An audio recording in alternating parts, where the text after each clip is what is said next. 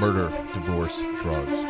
Our courts are full of stories, scary, sad, and hilarious. Most are tales stranger than fiction.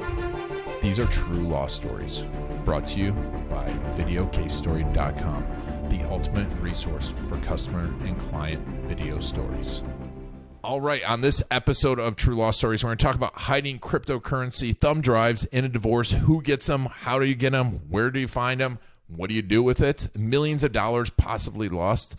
The craziest thing Paul Phipps, divorce attorney, has ever seen in a divorce. Paul, say hi. Hey, how are you guys? Awesome. And we're going to talk about a pantsless DUI pushing a car and how Paul just separates himself from all of this. Paul Phipps is with NLG. We'll put a link to that in the show notes. But before we get started, one of the best ways to promote your business, to promote your law firm, is through your video case stories. Go to videocasestory.com. We'll help you create a strategy for YouTube, Facebook, and to collect, craft, and deliver those stories. All right, let's get started. Before we get into, we're going to talk about pants down DUI, possibly, and a few other crazy crypto stories with divorce and crypto. But before we get into that, Paul, tell me a little bit about yourself and the firm. So I work for NLG. I'm a partner at NLG, and we do exclusively family law. So family law, divorce, paternity, generally high asset cases, but we do have a myriad of different clients. But that's our thing. I learned a long time ago you can do one thing very well, or you can do a lot of things not so well. So I've chosen to do one thing very well, and NLG also takes that. So those are the types of cases we do, and that's what we do. We would like to say maybe a boutique or a specialty firm in family law. And what drew you to family law? It's a crazy field. Yeah, well, it's interesting. I was working at JP Morgan for years. When I left JP Morgan, I wanted to hang up my own shingle, and just so many family law cases. There was such an incredible high rate of divorce. And, as time goes on, not even divorce, paternity cases. A lot of people don't think marriage is a thing these days. So you have paternity, and then people have children together. And once they're no longer in love, it becomes a problem, and somebody has to figure all this out. So so many people started coming in. I did a lot of the cases. I started to enjoy it. A family law attorney is in court weekly. I mean, a lot of people that are attorneys do not visit the courtroom with a lot of frequency, but I can tell you anybody that is a full-time family law attorney goes to court at least once a week, often several times a week. Interesting. And was there a moment or a case that you're like, I really love family law? I think as humans, we all like to contribute in some way. We like to feel good. There's an innate desire to do something good or positive.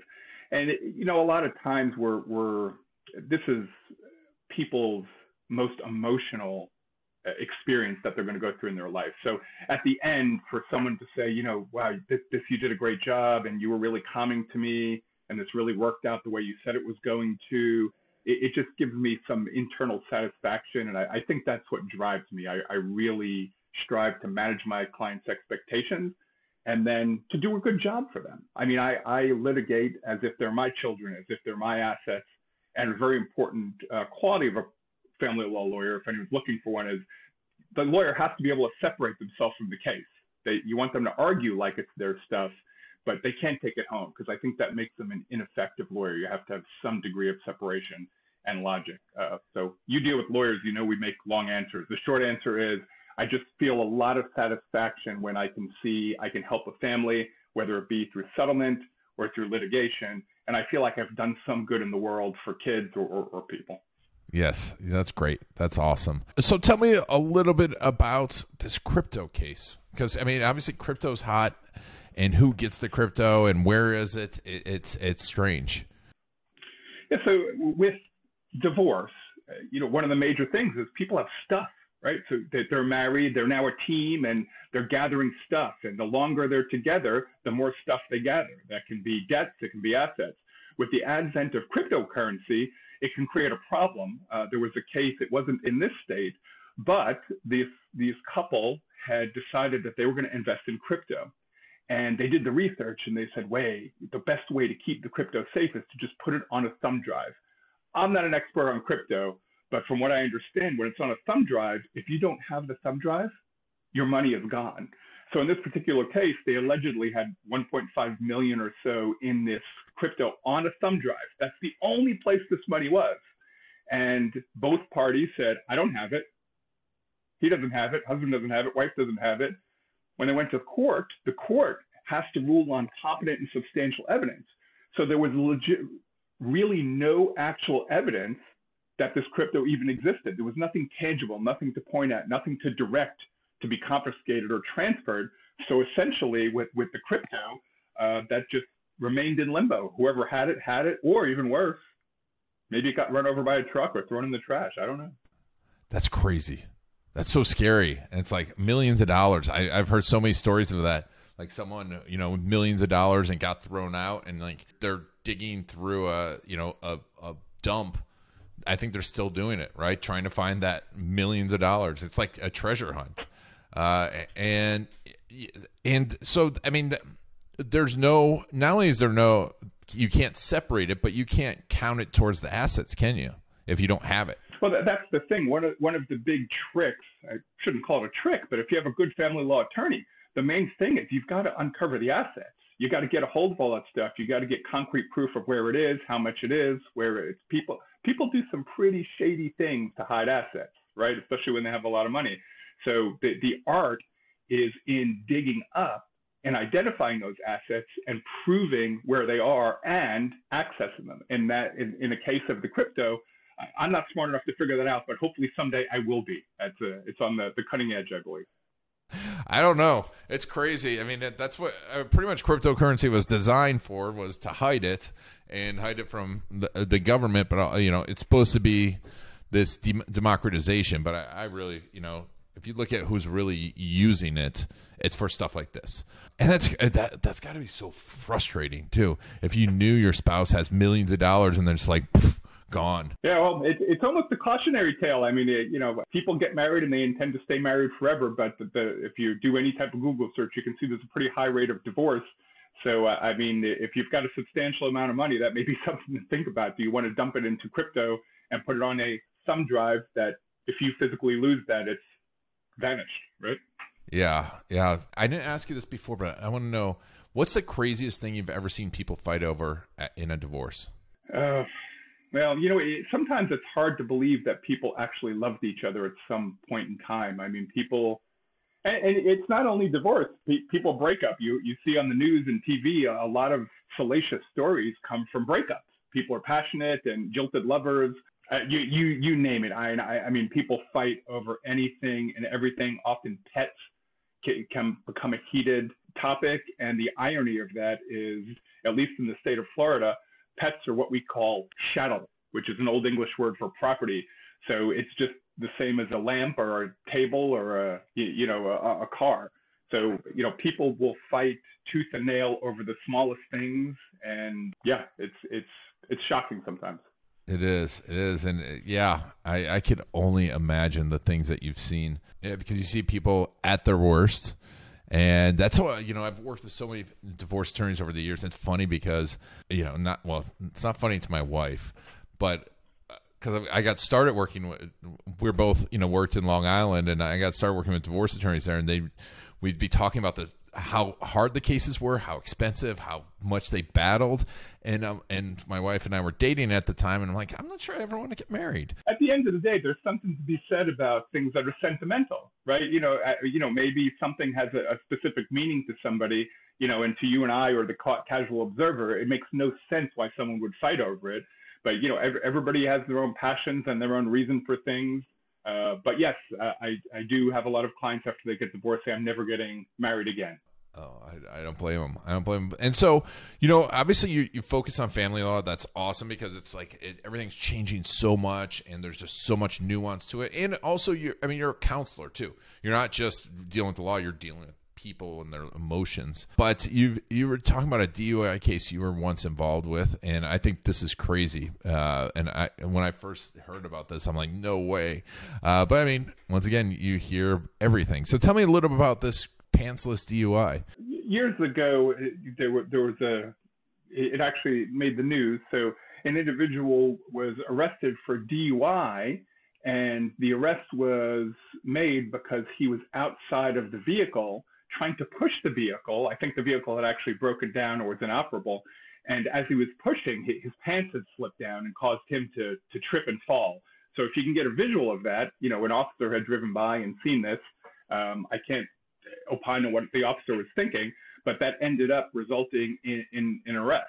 And I'm not a criminal law expert by any stretch. This was years ago. But the basic premise is the state has to prove that someone is in control of a motor vehicle, an operable motor vehicle. At least that was the rule back then.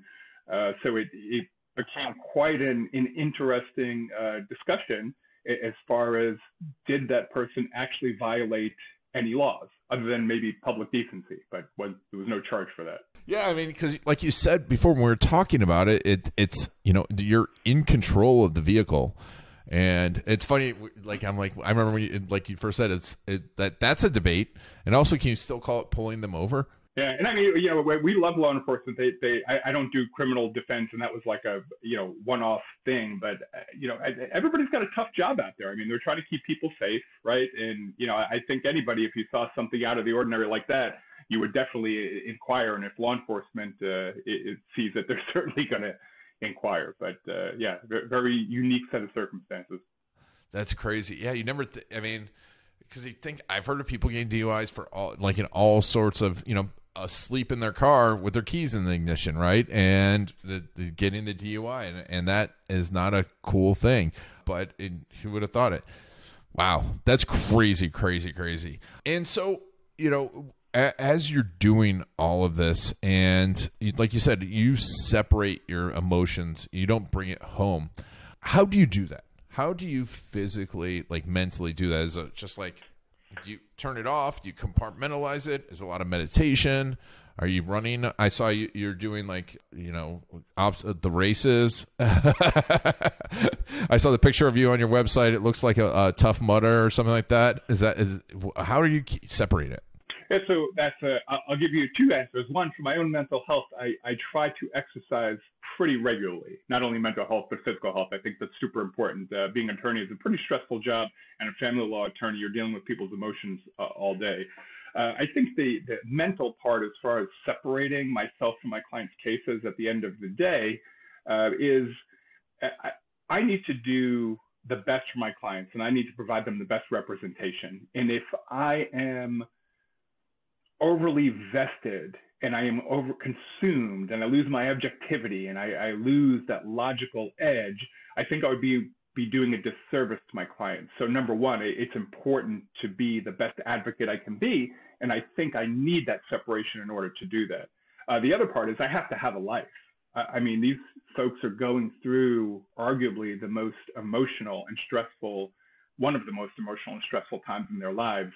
And, you know, I pride myself on trying to be the beacon of calmness and hope, and, you know, try to give them a certain level of energy to help bring them down. So I think it's really grounded in my obligation to my clients and my passion to do a good job. And I think it's a necessity. As I said earlier, I can't remember if we were recording or not, but if you start bringing this home, and I get home and I eat dinner and all I'm thinking about are these cases and I'm doing it 24/7, I think I lose my efficacy as an advocate, as a counselor, and as a litigator. 100%. And but we dragged you on the show to make you relive it all. Well, this has been awesome, Paul. Thank you so much for being on True Law Stories. We'll put a link to, you know, if you're in Tampa and you're going, unfortunately, through a divorce, make sure to check Paul out. We'll put a link to the website in the show notes. And Paul, are you active on social media? Is there some place that people should follow you there? I should have been prepared for this, but we're there's an NLG website, and I think I am underscore the bearded lawyer on Instagram, I think. I don't know where you came up with that name.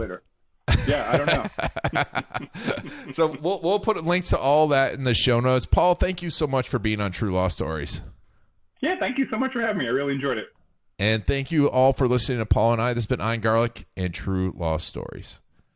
True Law Stories has been brought to you by VideoCaseStory.com. Testimonials stink. No one wants to watch a testimonial or read a case study. You need video case stories for your business. Go to VideoCaseStory.com to learn more.